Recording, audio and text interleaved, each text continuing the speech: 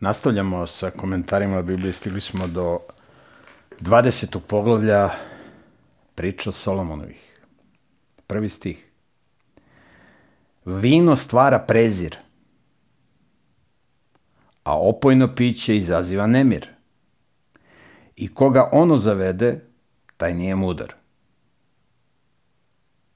Vino stvara prezir. A kako se ovde vino misli? Pa misli na alkoholno vino. U hebrejskom jeziku za vino postoji reč jain, a često se na naš jezik vino prevodi reč tiroš. Tiroš znači sok iz grožđa. Tiroš. Jain je isceđen sok iz grožđa. Obično se pod jain podrazumeva pokvaren sok. Nekad to je taj alkoholni sok. A nekada se koristi, vidi se iz konteksta, taj sok iz grožđa. U svakom slučaju, nigde u Bibliji nećete naći tekst da Bog dozvoljava konzumiranje alkohola ili alkoholnog vina. Nego upravo suprotno, evo kao ovde što čitamo, vino stvara prezir. Onaj koji pije alkohol pravi od sebe majmuna i onda ga pametni ljudi preziru. Sklanjaju se od budale koji pravi incidente. Međutim, pošto vidimo da u praksi je Biblija odbačena, sve Božje zapovesti su ljudi ukinuli i žive po željama svoga srca.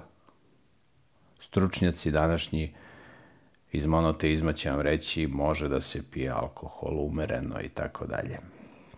Evo vidite šta Biblija kaže. Vino stvara prezir, a opojno piće izaziva nemir. Zašto? Ljudi koji piju alkohol, oni prizivaju demone. Demon polaže pravo na njih. I oni imaju nemir. Oni su nervozni. Skloni raznim incidentima. I koga ono zavede, vino i opojno piće, taj nije mudar. Ljudi koji piju alkohol nisu mudri ljudi. Drugi stih. Car uliva strah kao i rika mladog lava.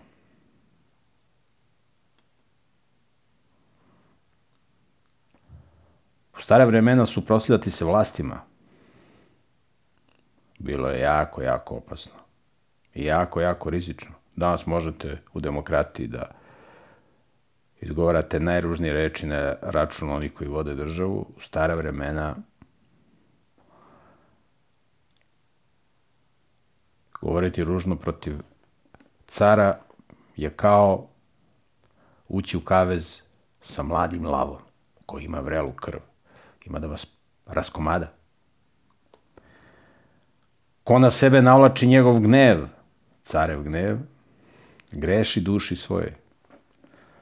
Car koga je Bog postavio da vodi državu treba da se poštuje. Vladar koga je Bog postavio da vodi državu, a Bog postavlja svaku vlast i smenjuje kad god ono želi, zato vlast treba da se poštuje. Onaj ko navlači gnev carev, odnosno vladarev, greši duši svojoj. Onaj koji gnevi vladara čini greh, kaže Biblija. Treći stih.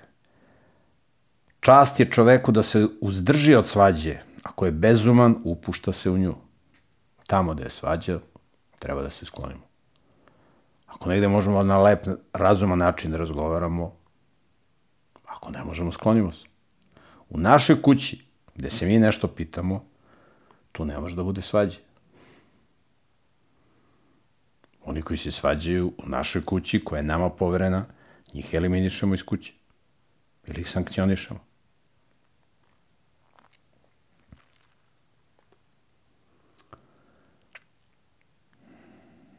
Naravno da demokratski zakoni ne dozvoljavaju da mi budemo u svojoj kući svoji na svome, jer naša kuća nije naša kuća.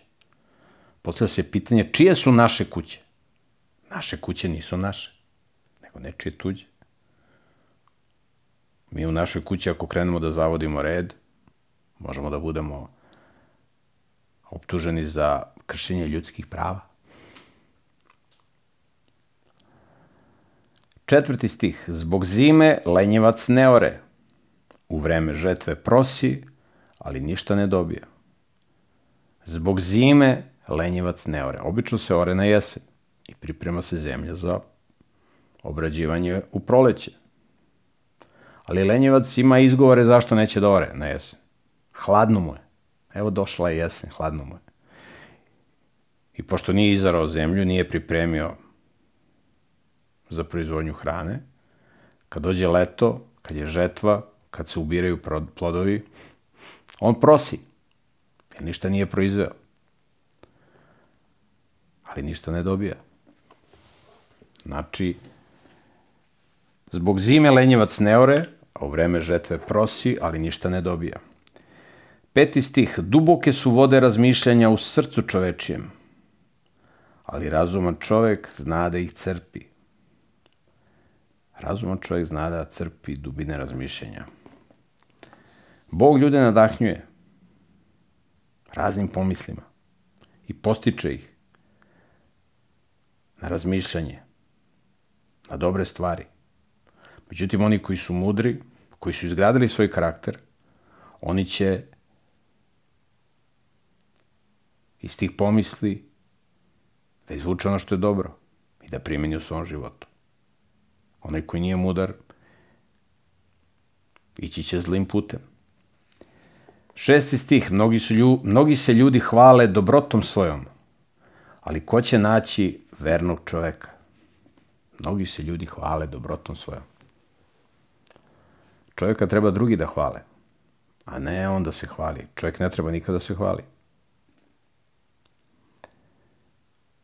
Ali ko će naći vernog čoveka? Ko će naći vernog čoveka koji neće da izda Boga, koji neće da izda bližnje? Kad je sve potaman, sve prijatelji. Čim dođe malo nevolja, da vidite kako beže. Ja sećam kad su mene napadali preko ovih satanističkih medija. Mnogi moji, po znacima navoda, prijatelji su se razbežali. Tako sam zahvalan za sve te napade, jer su se razbežali ovi lažni prijatelji. Nema vernog čoveka. 7. stih. Pravednik živi bezazleno. Srećni su sinovi njegovi posle njega. Onaj koji živi bezazleno, koji ide putem pravde, on priprema teren i za njegove ovu decu da žive srećno.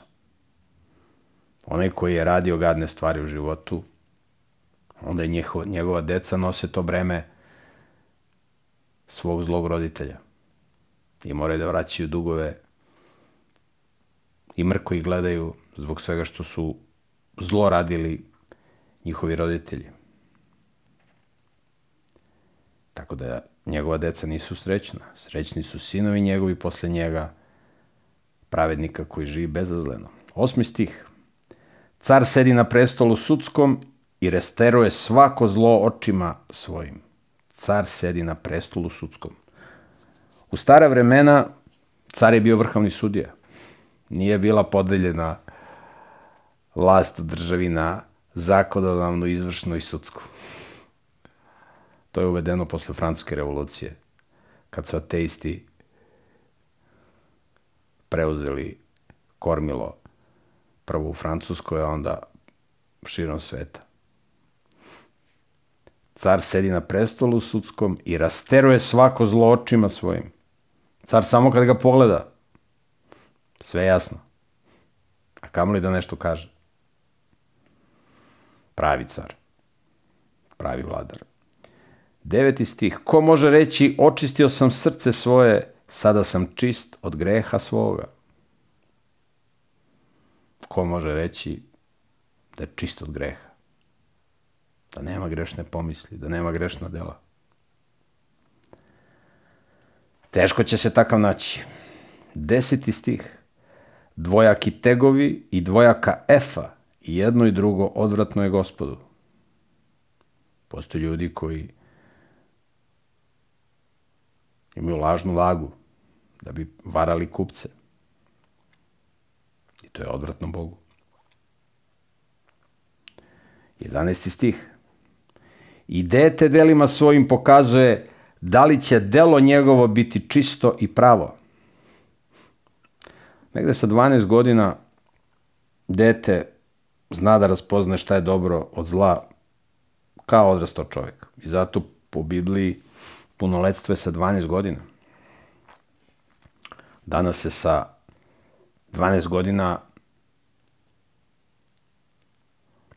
u jevrejskim sinagogama proslavlja punoletstvo dece.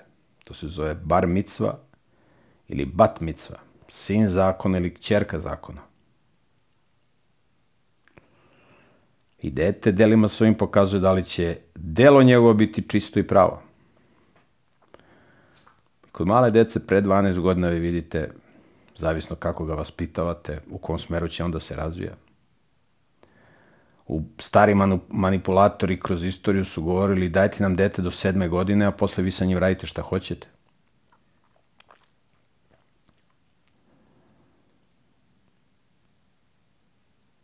Dvanaesti stih. Uho koje čuje i oko koje vidi, jedno i drugo je Gospod načinio. Naša čula je stvorio Tvorac. To je jako bitno da znamo. Nisu nastala slučajno.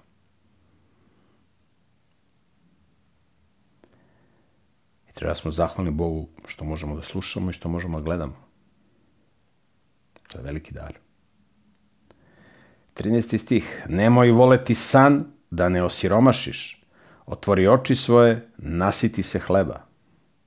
Lenjici vole da spavaju po ceo dan i zato će ostati gladni. Nemoj voleti san. Čovjek koji legne na vreme da spava. Probajte da legnete da spavate uveče u 9 ili do 9. Vidite kako ćete da se odmorite, kako ćete biti puno energije ujutru. Kad legnete kasnije, 11, 12, onda vam treba spavanje po ceo dan, jer se niste naspavali. Onaj koji spava po ceo dan, on ne privređuje. Zato će ostati bez hleba, neće imati šta da jede. Ne valja, govori kupac i odlazi, a posle se hvali.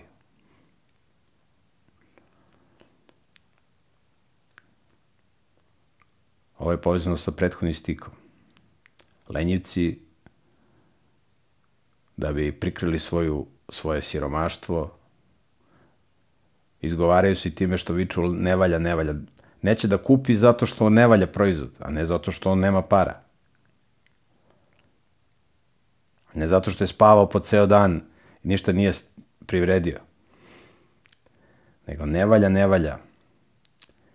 I posle se hvali. Bio sam, ali ne valja, nisam imao šta da kupim. 15. stih. Ima zlata i mnogo bisera, ali usne na kojima je znanje dragocen su ukras. Mnogi se ukrašavaju s polja zato što nemaju unutrašnju lepotu. I onda se veštački ukrašavaju nakitom, šminkom. I čim vidite čovjeka koji je nakinđuren ili osobu koja je nakinđurena zlatom i nekim nakitom i šminkom, odmah znate da mu nešto fali. Odmah znate da pokušava svoje neznanje i svoju prazninu i svoju bolest da prikrije. Zdravim osobama ne treba šminka. Prirodna lepota je najlepša lepota. Ali nju mogu da imaju samo oni koji zdravo žive. I fizički i duhovno. Što znači i moralno. Usne na kojima je znanje dragocen su ukras. Najlepši ukras koji čovjek može da ima, to je mudre usne koji izgovaraju mudre reči. Nekada te usne ništa ne izgovaraju, samo ćute. pa otkrivaju mudrost. 16. stih. Uzmi haljinu onome koje je garantovao za tuđinca i ako se udruži sa bludnicom, uzmi zalog od njega. Postoje ljudi koji garantuju i daju ulog i garanciju za ljude koji nemoralno žive i koji se druže sa bludnicima i bludnicama. Kaže, takvi koji daju svoj zalog za njih i garantuju za njih, prema njima nemoj da budeš milostiv. Nemoj da im oprostiš taj zalog i taj dug, nego im uzmi. Jer su se družili s neznabošcima, sa nemoralnim ljudima. Jer ko je tuđinac? Tuđinac je onaj koji neće da živi po Božjim zapovestima, koji neće da živi moralno. Onaj koji se druži sa bludnicama. Prema njemu nemoj da budeš milostiv. Dao je zalog za njih, nemoj da mu vrati zalog. Nije imao da vrati, uzmeš mu zalog koji je dao. Nemoj da mu oprostiš zalog. I to što je dao kao garanciju. Zato što se druži sa nemoralnim ljudima. I to će mu biti škola za ubuduće. Da se opameti. 17. stih. Sladak je čoveku hleb stečen na prevaru, ali posle mu se usta napune peskom. Čovjek može da doživi trenutno zadovoljstvo u grehu, ali će posledice toga biti strašne. Ako jede ukraden hleb, usta će mu posle biti puna peska. Biće mu vrlo neprijatno. Ako radi druge ružne stvari, opet će mu doći na naplatu nešto vrlo neprijatno. 18. stih. Savetovanjem nastaju uspešne zamisli, zato uz mudro vođstvo vodi svoj rat. Mi vodimo rat, pre svega duhovni rat. Kako piše u Bibliji, naš rat nije telom i krvlju, nego duhovima pakosti ispod neba. Naš rat je pre svega duhovni rat. Da se na nas vrši pritisak, duhovni pritisak, da budemo destruktivni i nemoralni. I kaže, savetovanjem nastaju uspešne zamisli. Konsultuj se sa pametnim ljudima. Uči od pametnih ljudi, od mudrih ljudi. I kaže, uz mudro vođstvo vodi svoj rat. Konsultuj starije, pametnije, mudrije, ako si mlad i neiskusan. Kako da vodiš rat? 19. stih. Ko ide okolo i kleveće, taj otkriva tajne. Zato nemoj imati ništa sa onim koga zavode usne njegove. Postoje ljudi koji prave greške. Da niko ne vidi. I ne treba mi to da otkrivamo njihov prljav veš pred drugima. Treba da pokrivamo tuđu sramotu. Mnogi ljudi iz neznanja, nekada iz nehata rade i govore loše stvari.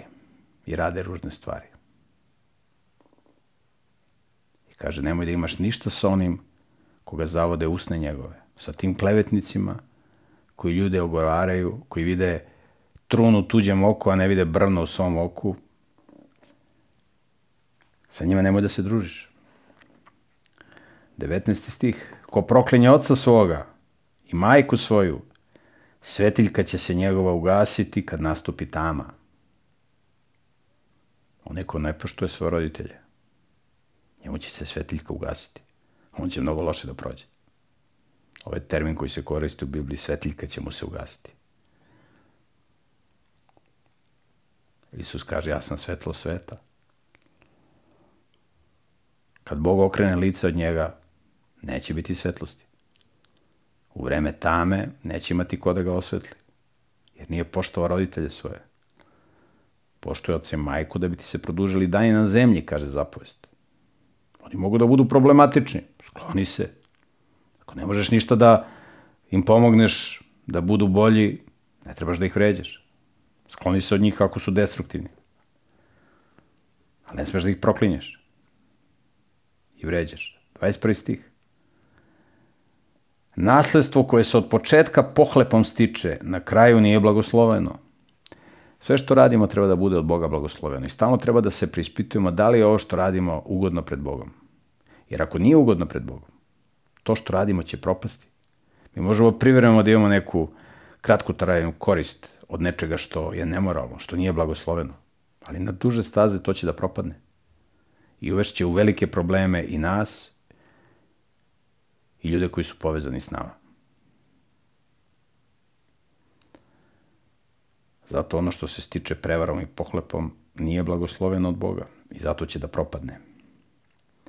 22. stih. Ne govori vratit ću zlo. Uzdaj se u Gospoda i on će te spasti. Postoje ljudi koji su nas povredili. I ne treba da razmišljamo o tome kako da im se osvetimo, nego da se uzdamo u Boga. A Bog kaže, ne svetite se, osveta je moja. Stvorit će se okolnosti kada će Bog da se osveti svim zlima. Treba zle ljude koji su nas povredili da sažaljevamo, da se molimo za njih, da se poprave. To su isto Božja deca, samo su zastranili. I Boga boli srce kad vidi šta oni rade. I kako sebi kopaju raku. 23. stih. Dvojaki tegovi odvratni su Gospodu i lažna vaga nije dobra. Ovo se ponavlja više puta. Lažna vaga, lažna merila ili nepravda je nešto što nije ugodno pred Bogom. Zato Vojvoda Marko Miljanov kaže da je čojstvo braniti druge od sebe. Kada smo nekoga jači, superiorniji, ne treba to da zloupotrebljavamo, da se ljudima manipulišemo i da ih povređujemo. 24. stih. Od Gospoda su koraci čovečiji i kako da čovek razume put svoj. Od Gospoda su koraci čovečiji. Čovjek ima neke želje, ali Bog vodi njegov život. I pokušava da ga izvede na pravi put. I kako da čovjek razume put svoj? Kako da razume? Treba da čita Bibliju. Da čita kako se Bog meša u tok ljudske istorije. Da razume Božje zakone. Zato je prvih 11 knjiga Biblije najvažnije, pogotovo prvih 5 knjiga. A onda i narednih 6. Tu se najbolje vidi kako se Bog meša u ljudsku istoriju, u ljudske živote. 25. stih. Zamka je kad čovek brzopleto uzvikne. Zamka je kad čovjek brzopleto uzvikne. Ovo je sveto. A posle razmišlja o tome šta je zavetovao. Mnogi ljudi zavetuju nešto za Božje delo. I pošto je to namenjeno za Božje delo, može da posveti neku životinju koju će da pokloni u hram. Može neki deo novca. Može svog sina da posveti. Da kaže, poslaću ga da uči Bibliju u neku teološku školu. Pa se posle predomisli. A posle razmišlja o tome što je zavetovao. Zamka je kad čovjek brzopleto uzvikne ovo je sveto. Znači, dobro razmisli da li ćeš nešto da zavetuješ. Dobro razmisli. 26. stih. Mudar car rasteruje zle i stavlja ih pod točak. Mudar car zavodi red i sa banditima se obračunava po delima njihovim, stavlja ih pod točak. I to je onda primjer ostalima kako da se ponašaju. Kada je vladika Rade, Petar II. Petrović Njegoš, postao gospodar Crne Gore, jedna od prvih stvari koja se desila, to je da je streljao jednog poznatog čoveka koji je bio naprsit, neću da mu spomenjem ime, i koji se usudio da se suprotstavlja vladaru države. I on je poslao svoje perjanike da ga uhapse. I onda ga je 12 sati ispitivao, da vidi šta je s njim. Ovo je bio uporan u svojoj pobuni.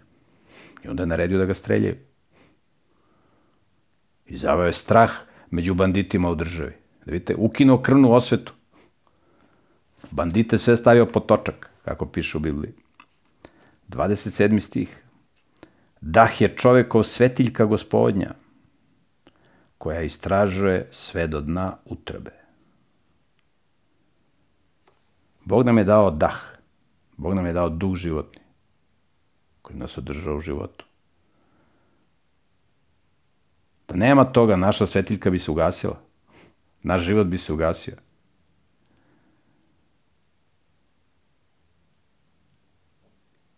I taj dah života ili duh životni je nešto što predstavlja naš karakter, naše emocije, našu memoriju, ceo naš život. I preko našeg daha, preko našeg duhovnog skeleta, Bog zna sve pomisli naše i razume kako mi funkcionišemo i šta želimo u životu. 28. stih. Dobrota i istina čuvaju cara, dobrotom on podupire presto svoj. Pogledajte kako vladar države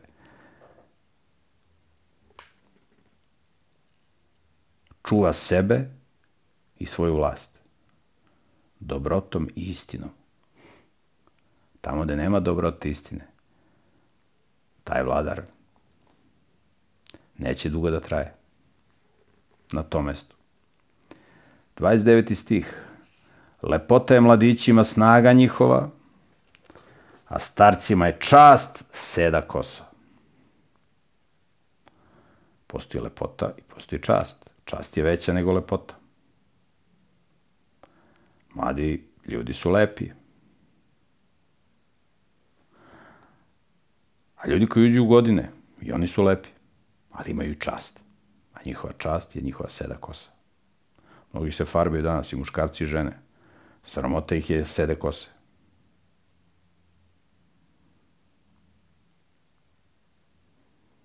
Stari muškarci koji se održavaju, koji su fizički aktivni, oni su lepši nego mlađi.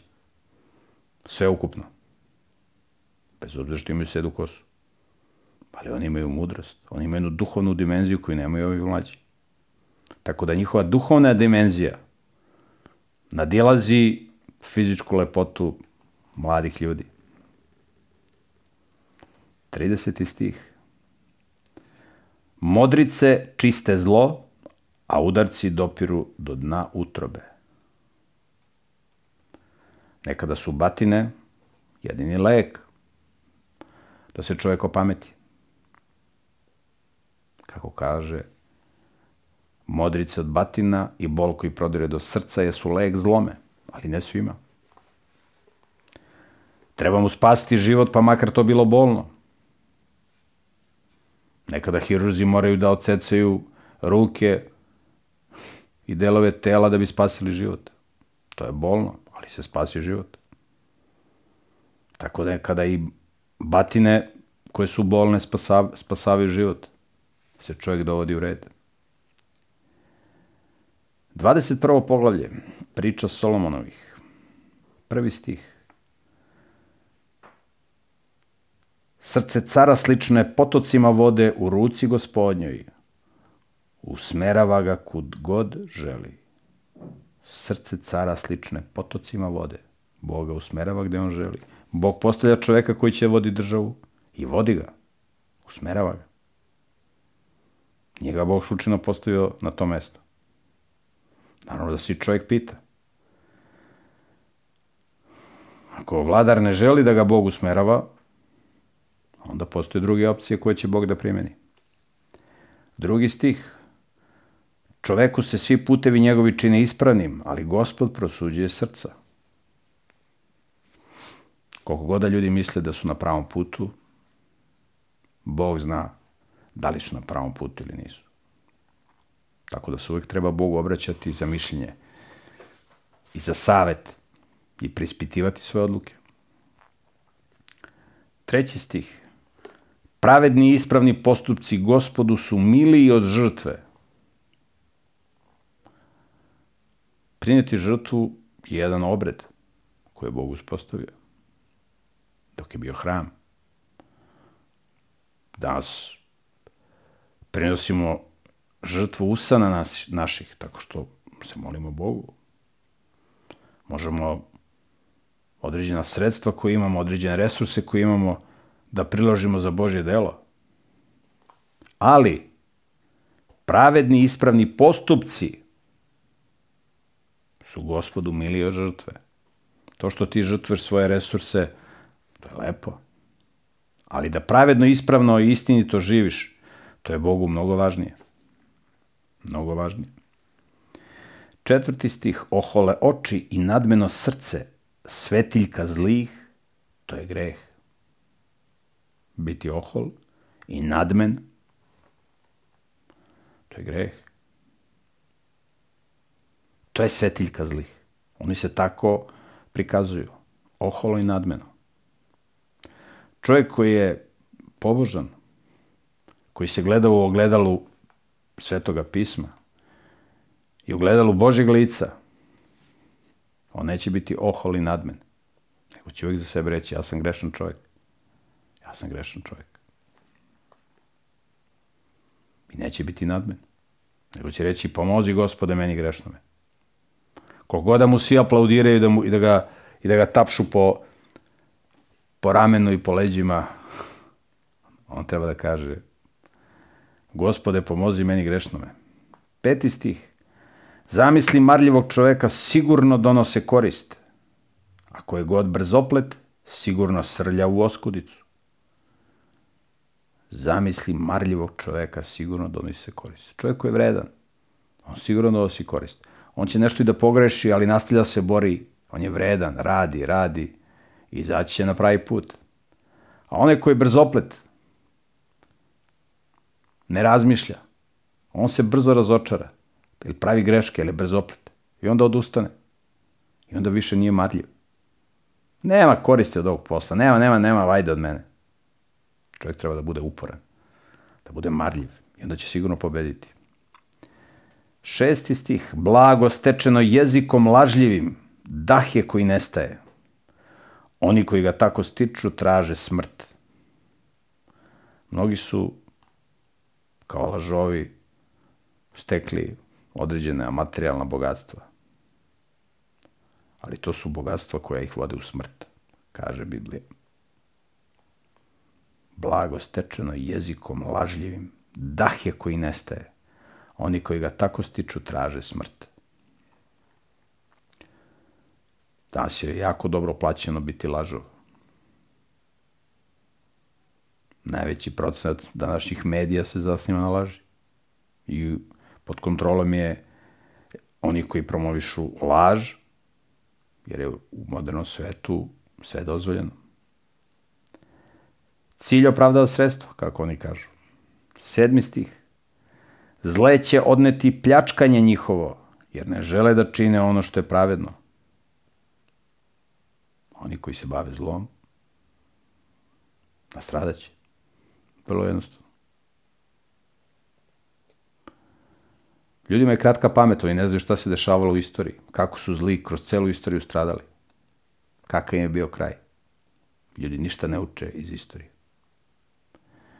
Jedan biolog je rekao da smo mi prva generacija u istoriji čovečanstva koja će izgubiti više znanja nego što će ga steći. Sva ona znanja koji su naši preci akumulirali vekovima, mi smo izgubili. Čovjek nema nikakva znanja od ničemu, zna privremeno nešto da uradi. I ništa ne zna u praksi da primeni za nešto sebi na dobro. Nego radi za novac kojim će sebe da upropasti. 8. stih. Put čoveka tuđinca je iskvaren, a čist je čovek čestit u delima svojim. Postoji čovjek tuđinac. On je tuđinac zato što neće da poštuje Boga stvoritelja i njegove zakone. I njegov put je iskvaren. A čist je čovjek čestit u delima svojim. Čovjek koji je na Božoj strani je u svojim delima čestit. 9. stih. Bolje živeti u uglu krova nego u kući zajedno sa ženom svadljivom. Bolje živeti u uglu krova. Tamo baš nije udobno i nije prijatno. Ali bolje tamo živjeti nego u kući gde žena se svađa sa čovekom.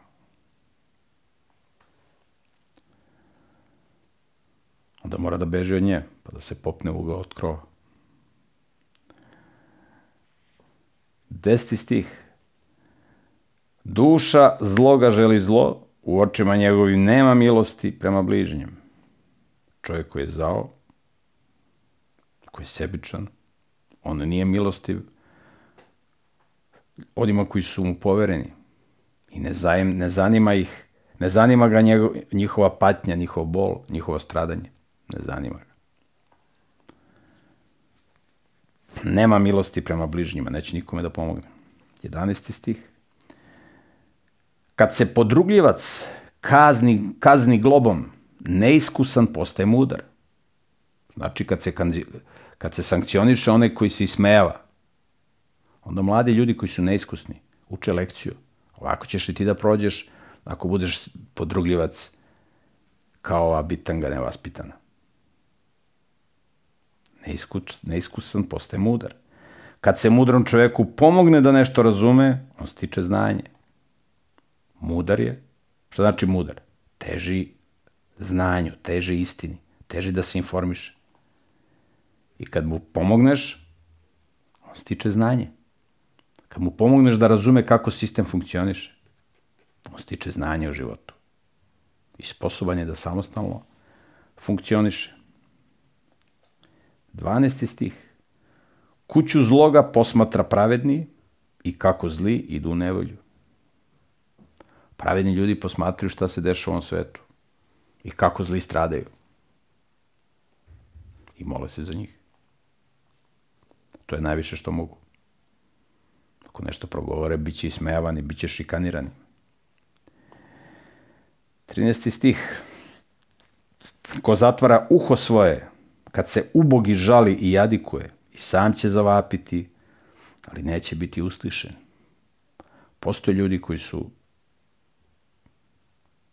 vredni, trude se, upadnu u neke probleme, imaju pozitivnu tendenciju, prave neke greške, treba im pomoći. Koji su na Božjoj strani, treba im pomoći. Ali ako možemo da pomognemo svojim bližnjima, nećemo,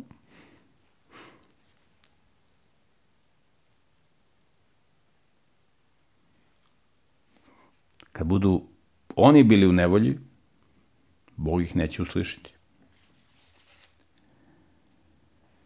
14. stih. Dar koji se daje u tajnosti utišava gnev i poklon u nedrima veliki gnev. Nekada je potrebno da damo dar, da damo poklon. Onoga koga smo povredili, koga smo oštetili, treba da vratimo i da mu poklonimo štetu koju smo mu naneli. Može zakon da nam omogućava da ne moramo da vratimo štetu koju smo mu naneli. Ali onaj gore će to da nam naplati.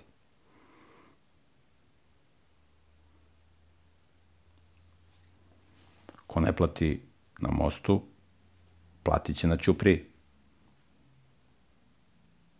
Nećeš da platiš, nećeš da vratiš dug, oštetio si čoveka, platit ćeš sa kamatom. Vratiš dug i utišavaš gnev. Čovek je gnevan prema tebi zato što si ga oštetio. 15. stih. Pravedniku je radost da čini ono što je pravedno, a užas je za one koji čine zlo. Oni koji vole zlo, za njih je užasno da se radi nešto što je pravedno. Znači, to je za njih užas. A pravednik uživa u tome. A zlom čoveku je to užas. Ja to nikad ne bih mogao, kaže. 16. stih. Čovjek koji zađe s puta mudrosti počivaće u društvu nemoćnih mrtvaca. Ljudi koji ne idu putem mudrosti, koji ne biraju mudrost, nego ludost, čeka ih prevremena smrt. Nažalost. Prebivaće u društvu nemoćnih mrtvaca. Znači, mrtvi ljudi su nemoćni. Nisu mrtvi ljudi neki s kojima mi možemo se družimo, kao što mnogi misle. 17. stih. Ko voli veselje, postaće siromah, i ko voli vino i ulje, neće se obogatiti. Vidimo iz konteksta kako veselje. Veselje sa vinom. Ko voli takvu vrstu veselja, postaće siromah i neće se obogatiti. Ni duhovno, ni fizički. Mi treba se veselimo. Bibli kaže, radujte se, radujte se. Treba da se veselimo u lepim stvarima, ali ne u vinu i u destrukciji, u alkoholu. 18. stih. Zao čovek je otkup za pravednoga i varalica za čestitoga. Zao čovek je otkup za pravednoga. Da bi se čovjek pomirio sa Bogom, potrebno je da prinese žrtvu na koju se simbolički prenose gresi čoveka. Čovjek se kaje iskreno i ta životinja biva ubijena i tako se greh sklanja između čoveka i Boga, sklanja se ta barijera. I tako je čovjek otkupljen.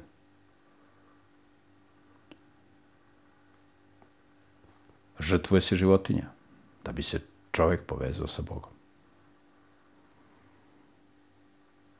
Postoje slučajevi kada čovjek ne može da se poveže sa Bogom, jer su oko njega banditi koji mu ugrožavaju život. I onda će Bog da se obračuna sa banditima. Kao što je ona žrtva likvidirana da bi se čovjek približio Bogu, tako će Bog da likvidira zlikovce da bi pravedan čovjek mogao da se približi Bogu. Zao čovjek i varalica. S jedne strane, a sa druge strane pravedan i čestit čovjek. 19. stih. Bolje živeti u zemlji pustoj nego sa ženom svadljivom i u nemiru. Mir je najvažnija stvar u životu. Bolje živjeti u pustinji, skromno, materijalno, nego u kući gde je svađa.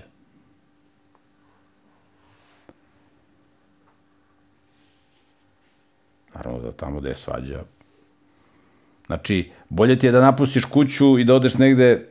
Ja znam ljude koji su imali svadljive žene.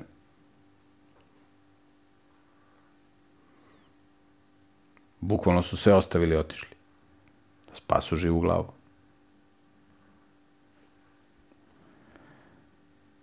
Bilo je takvih suprotnih slučajeva da žena napusti kuću da bi spasila živu glavu.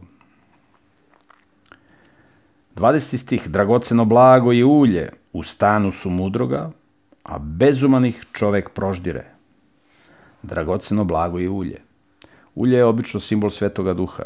Dragoceno blago i ulje, hoće kaže, dragoceno materijalno i duhovno blago su u stanu mudroga, a bezuman čovek ih proždire. Bezumnom čoveku šta god da date i materijalno i duhovno, on to upropasti. On to proždire u trenutku. 21. stih. Ko teži za pravednošću i dobrotom, nalazi život, pravednost i čast. Ako želimo da budemo živi, da budemo pravedni i da budemo počašćeni od dobrih ljudi, od Boga, treba da težimo pravednošću i dobroti. 22. stih. Mudar se penje u grad silnih ljudi. Mudar se penje u grad silnih ljudi da obori snagu u koju se grad uzda. Vidite, mudrošću se obara grad u koji se ljudi uzdaju. Mudrošću. Ne silom, nego mudrošću. Sve stvari mogu da se postignu mudrošću. Da se kaže diplomatija, prava reč je mudrost. Mudrošću se osvaja tvrdi grad. 23. stih. Ko čuva usta svoje, jezik svoj, čuva dušu svoju od nevolja. Najbolji način i najbrži način da dođemo u nevolju je da ne kontrolišemo svoja usta, svoj jezik. Nego da vređamo ljude, da ulazimo u svađe i u rasprave. To je najbrži način da uđemo u problem. 24. stih. Oholi umišljeni hvalisavac, ime je onom ko sve radi u oholom besu. On je ohol, prepotentan i ljut. Stalno se ljuti. Njega u Bibliji nazivaju oholi umišljeni hvalisavac. 25. stih. Lenjivca ubija želja njegova, jer mu ruke beže od posla. Lenjivac ima želju da ništa ne radi. I to ga ubija, neće ništa da radi. U Bibliji kaže, ko ne radi ne treba da jede. I to se dešava sa lenjivcima. I nastavlja se stih.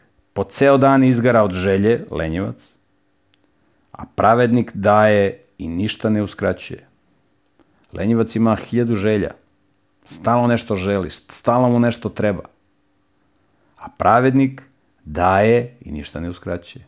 Onaj koji ima, on možda daje. Onaj koji nema, lenjivac, on samo traži. Lenjivac samo traži. I traži, i traži. Samo ima neke želje. A pravedan čovjek želi da živi za nekoga, da nekome služi. Da svoj višak uloži u nešto pametno. 27. stih. Žrtva je zlih nešto odvratno, posebno kad je prinosi onaj ko čini sramna dela. U religiji postoje određeni obredi.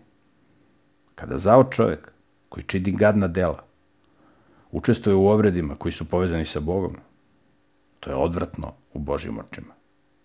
I Biblija kaže da je Bogu odvratna molitva onih koji zločine. Ako hoćeš da se moliš Bogu, radi na sebi. Tamo gde možeš, učini dobro. Tamo gde ne možeš, popravljaj se, radi na sebi.